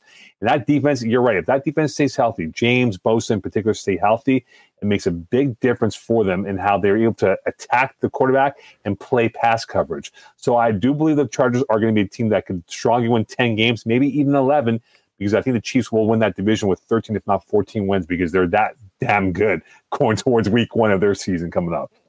Are the Pack the team to beat in the NFC North? And if not, who will be pushing them the most, do you think? Any Detroit, that's for sure. Unless they bite kneecaps off. I was about to say, how many kneecaps are you? You got to play the Lions twice a year. I mean, I hope you got a lot of guys on the practice squad with good legs. I know we've been going with this wrestling theme today. They're like the ECW, right? The hardcore team. They want to just put tables and ladders and fire all along the football field. I think the Packers are the team to beat in that division. They know, Andrew, that this is probably their last window that they have with this core in place, because we know Devontae Adams may be on the outs after this year, now in his late 20s. A-Rod probably in his last games with the Packers. And look, they've reformatted that O-line, and they're not the same O-line as they once were, losing Lindsey to the Chargers. But my question mark for this Packer team isn't going to be the offense. It's going to be their defense, because the number of times that they couldn't get off on third down against Tampa raised a lot of fire alarms about this team and how they are as an organization.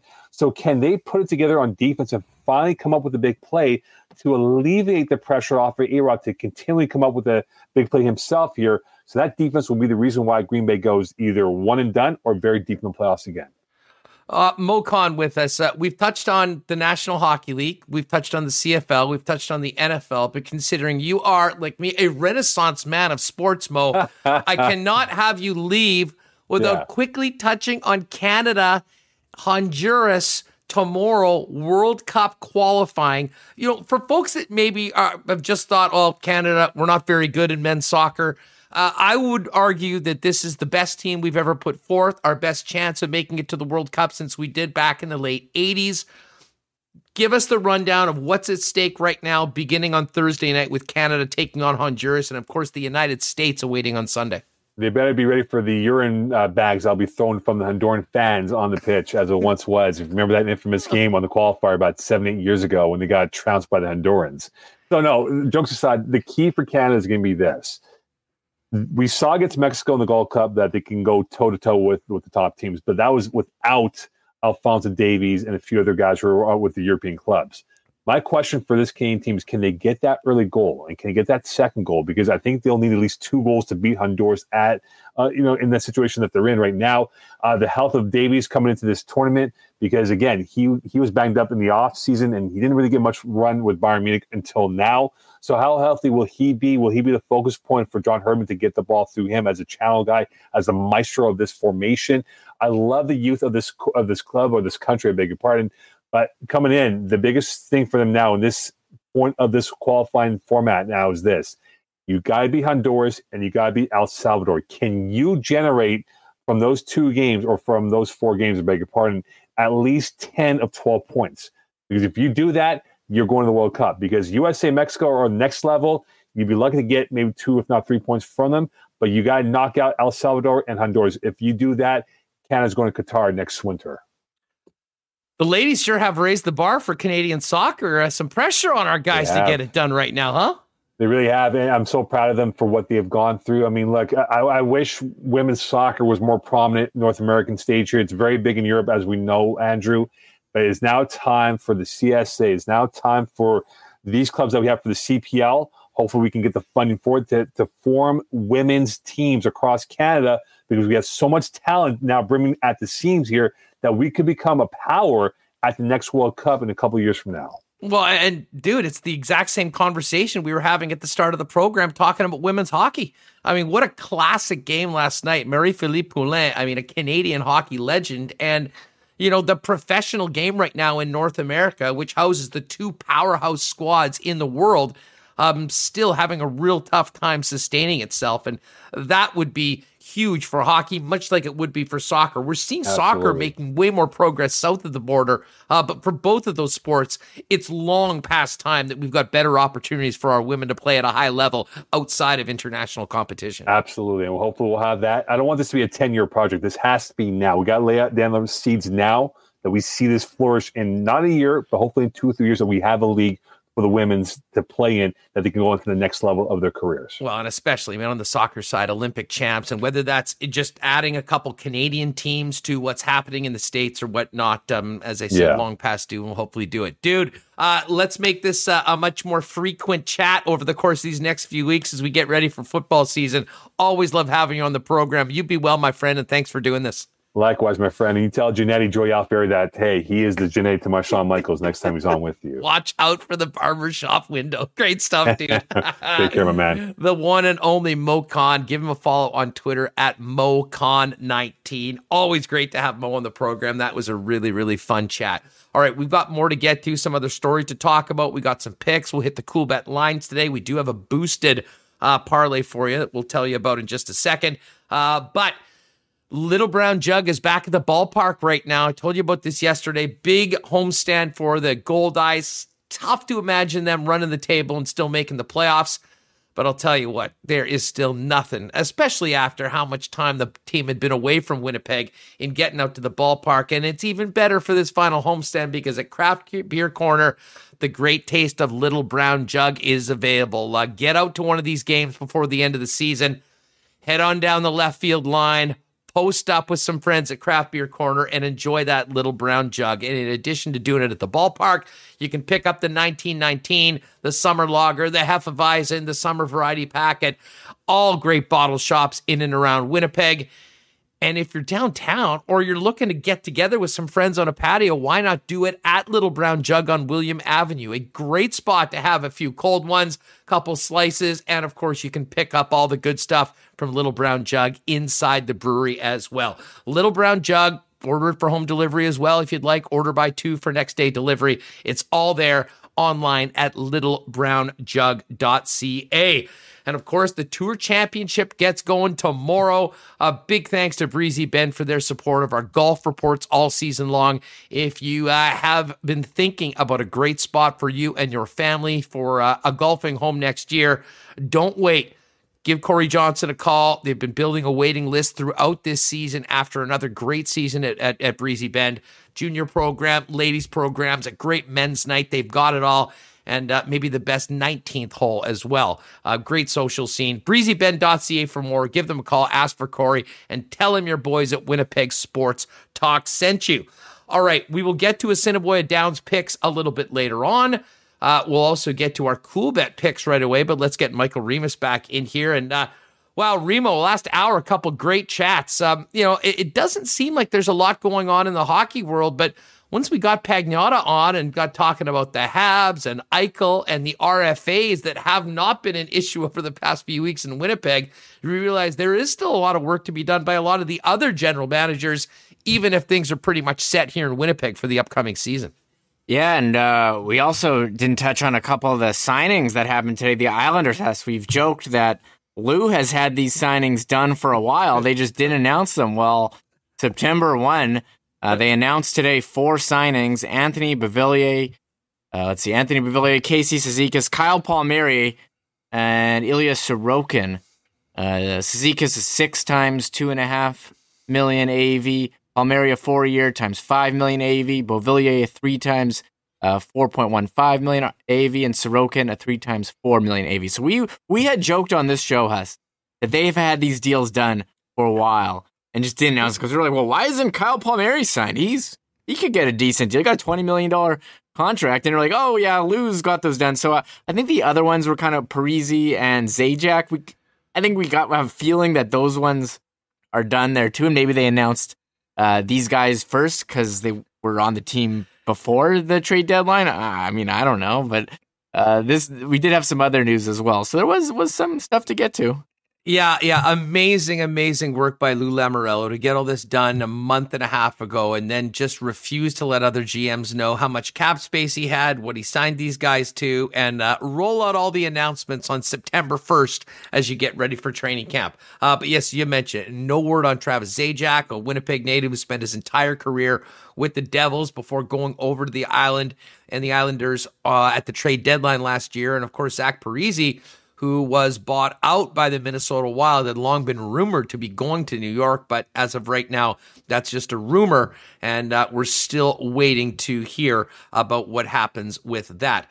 We did talk about this yesterday, Remus. I know we touched on the Olympics with Dave earlier on the show, but China is scheduled to be in the Olympics as a host team, and in the same group as Canada and the United States, as well as Germany. They are the 32nd ranked team in the world. If they actually played Team Canada in a best-on-best, they would probably be the biggest underdog in the history of the sport. And it would probably be a very embarrassing scene for the Olympics and Chinese hockey.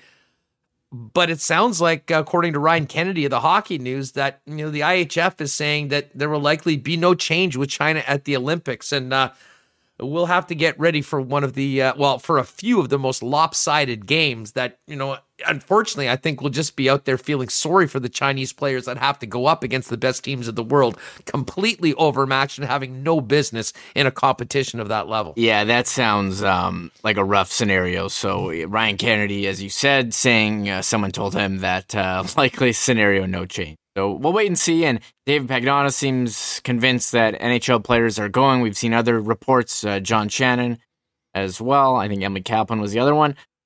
So I'm not too excited, but I'm starting to brainstorm, overnight streams at weird times, promoting games and speculating about rosters and wondering what Winnipeg Jets will be able to follow at the Olympics. I'm not there yet, but pretty soon we can jump for joy, and I'll bring out all my Canada-themed hats and toss them in the air.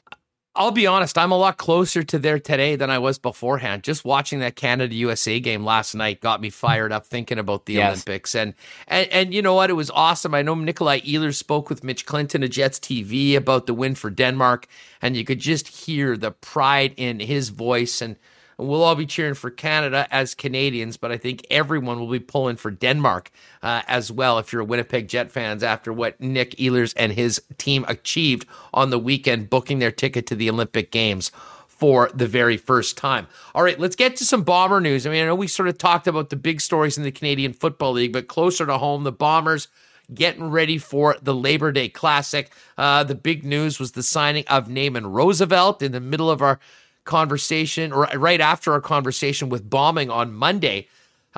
Something had to give, and Adarius Stewart has been released to make room for Naaman Roosevelt. But the Bombers practicing today. No Nick Dembski and no Mike Miller on the field. Brandon Alexander and Jontrell Rockamore also not practicing. Really, the health of this football team, considering some of the guys that were in and out of the lineup last week, will be a big storyline heading into Friday and that final practice before the team heads west on Saturday. Yeah, Ted Wyman also noting Jackson Jeffcoat and Steve Richardson also non-participants. I think Jeffcoat and Willie Jefferson have sat out practices the last couple weeks, so I'm not as concerned about those. I think Dembski's the one to watch. Kelvin McKnight took his spot in receiving. That's according to Ted Wyman, and he thinks that's where Naaman Roosevelt would get in eventually, be a nice safety net, short yardage. And it's funny because we mentioned that, who was it, Marshall Ferguson mentioned a couple weeks ago how much Zach Collaros is locking in on Kenny Lawler on those key down situations. And who was it? Justin Dunk said yesterday that those two had great chemistry with the Rough Riders. So maybe, gives him another option. I'm looking forward to seeing what Roosevelt, he's a sure-handed receiver and he's experienced. So, we'll see if he comes in. That's going to be a storyline heading into the weekend if he plays, or I think he would be in for the Banjo Bowl. Seems like for sure the Banjo Bowl at least. Well, hopefully he plays on the weekend because I can tell you what, we'll be looking for a touchdown prop on CoolBet Canada for Naaman Roosevelt to get one against his former team in Mosaic Stadium, and I will absolutely be on that if there is one. A couple of NFL notes, and starting close to home, Winnipeg's favorite export, the Strevolution. Chris Streveler has made the 53-man roster for the Cardinals.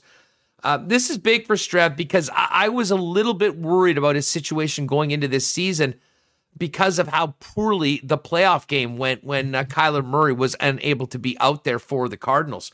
But by all accounts, Remus, and I've seen some tape and a couple great highlights from Streveler, he came in much like he did last year, knowing that he really did need to ball out to make the club, and he certainly did that. And I know all Bomber fans will be paying attention to Cardinals games, especially if Streveler gets out there. I do wonder whether Cliff Kingsbury tries to use Streveler a little bit more along with Kyler Murray in games and situations that really benefit his skill set.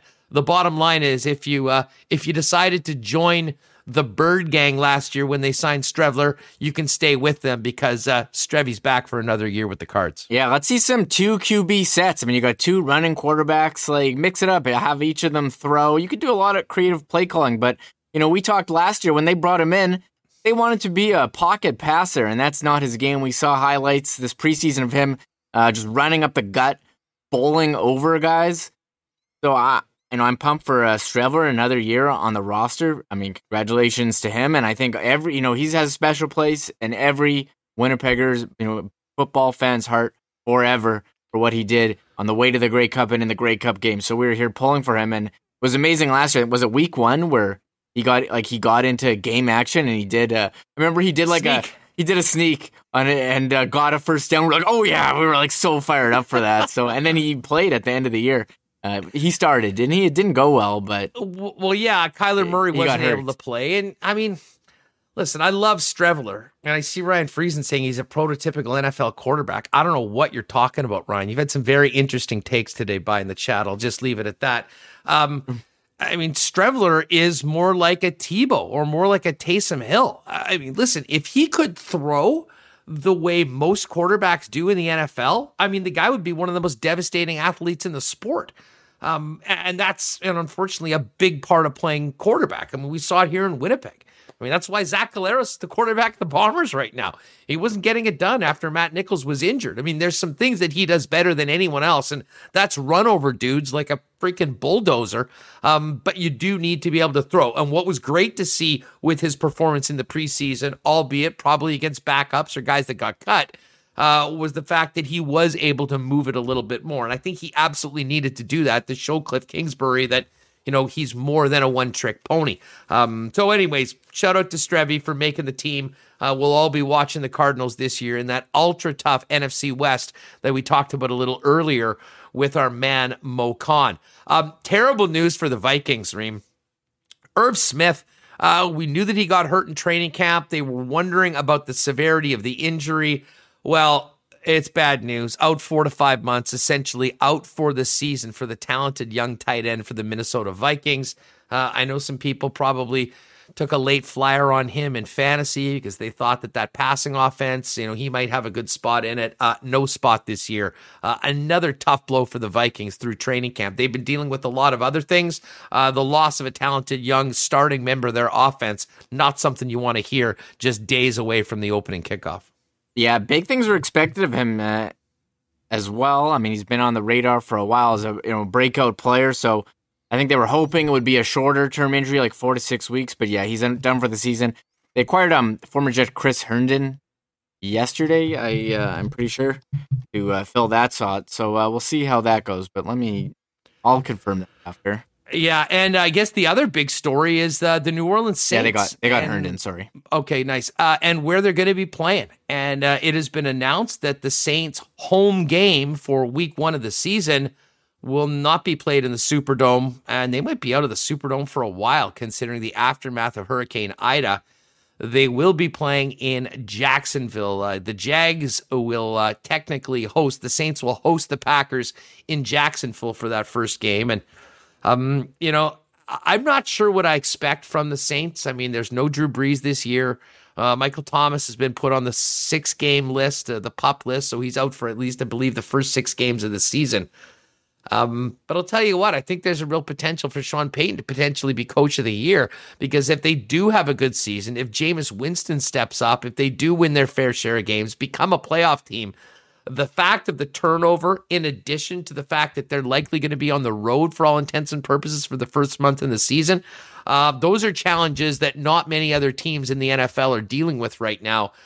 So it does make for a very interesting month 1 for the Saints in a division that everyone just sort of assumes the Bucs will run away with, considering the state of the Falcons right now, and the Carolina Panthers, I'm less down on. I'm actually quite excited to see what Sam Darnold can do in that Matt Rule offense. But, Jameis Winston is a guy everyone will be looking at to see if he can, sort of take the torch from Drew Brees after learning a lot underneath him. And if he does, I think that cheap 1-year deal that he signed with New Orleans will be the best move he ever made after being cut loose by the Bucs after they got Tom Brady. Yeah, Jameis Winston, not a great real-life quarterback, but he was great for fantasy. His TD obviously threw a lot of interceptions, threw a lot of touchdowns, threw a lot of bombs.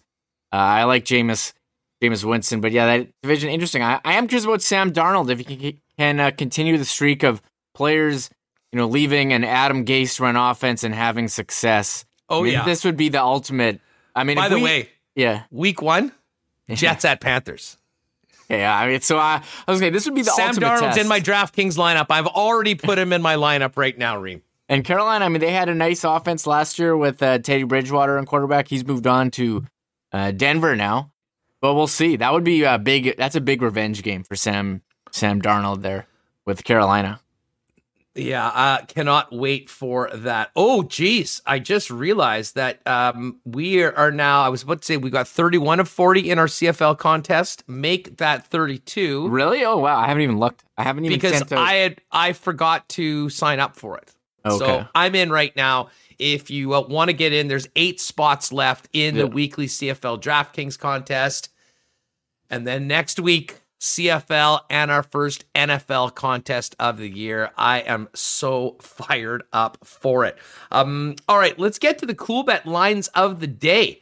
Should shout out at the same time our Canadian tennis players.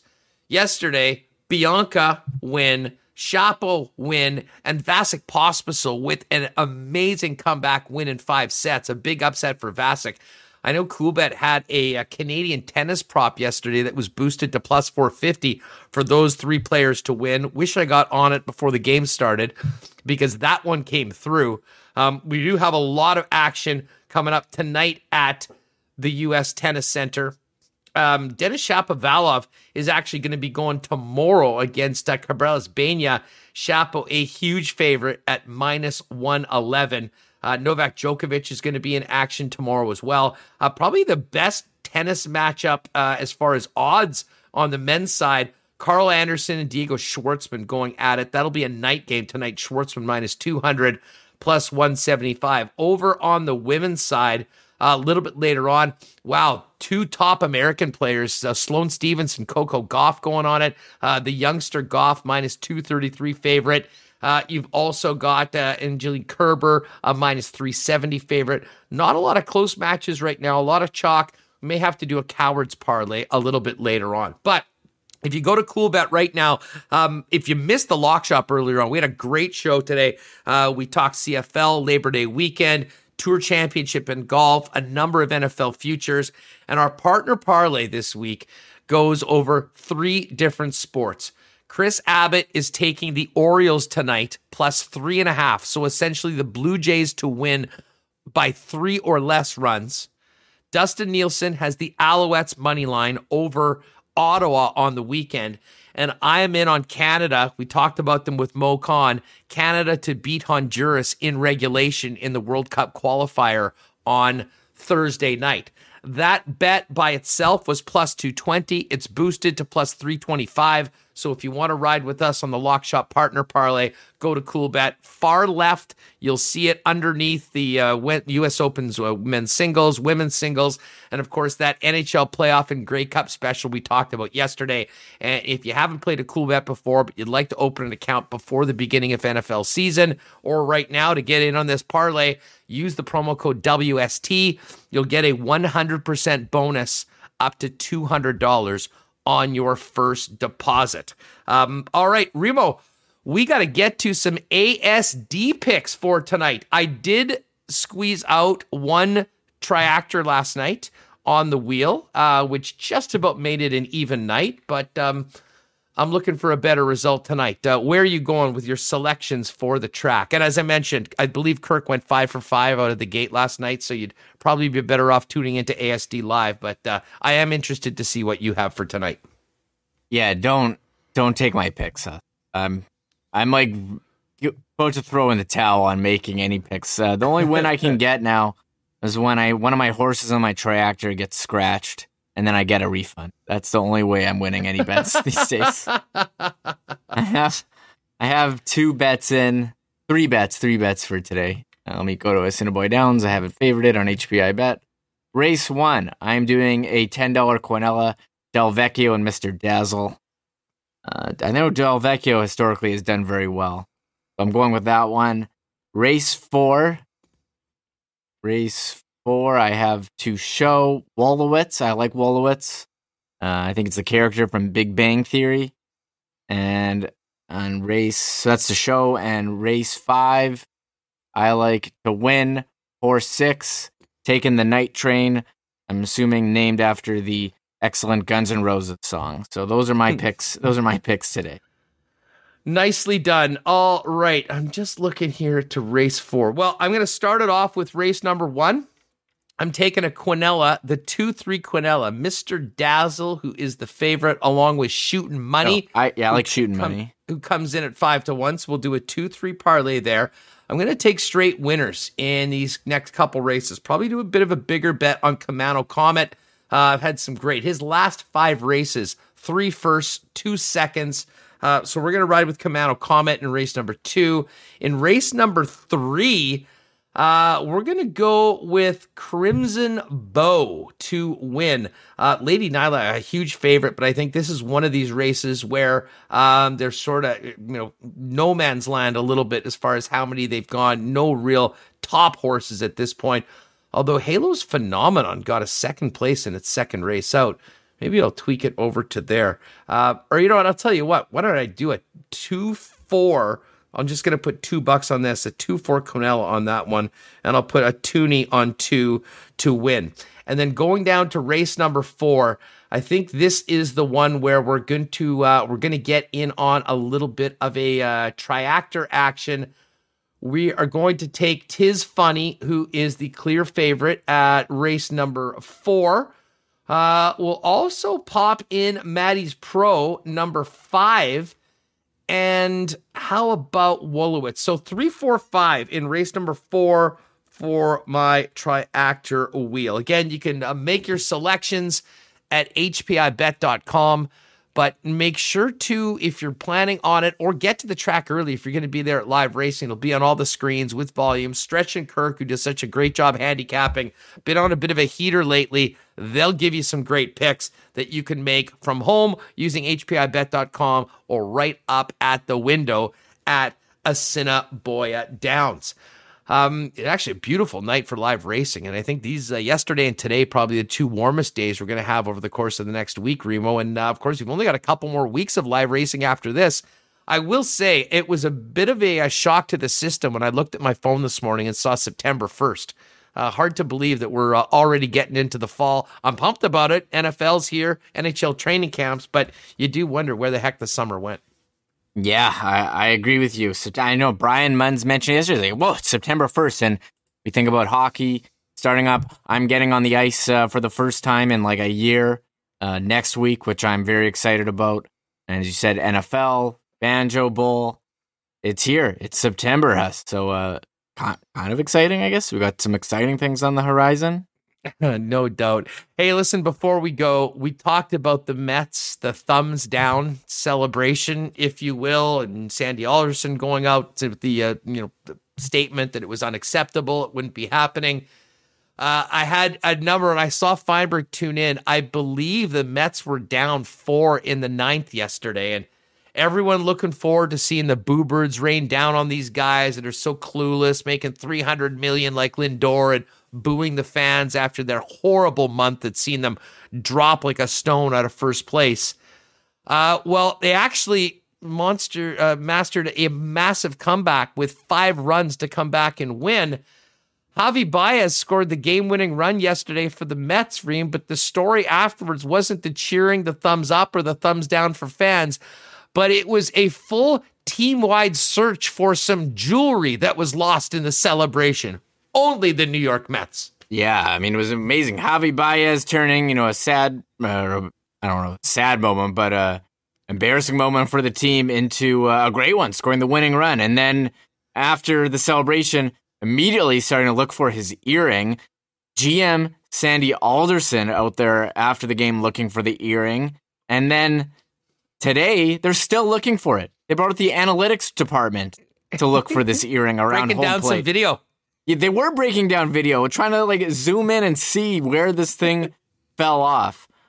Why you're wearing a diamond earring playing baseball? Actually, the dumbest thing ever.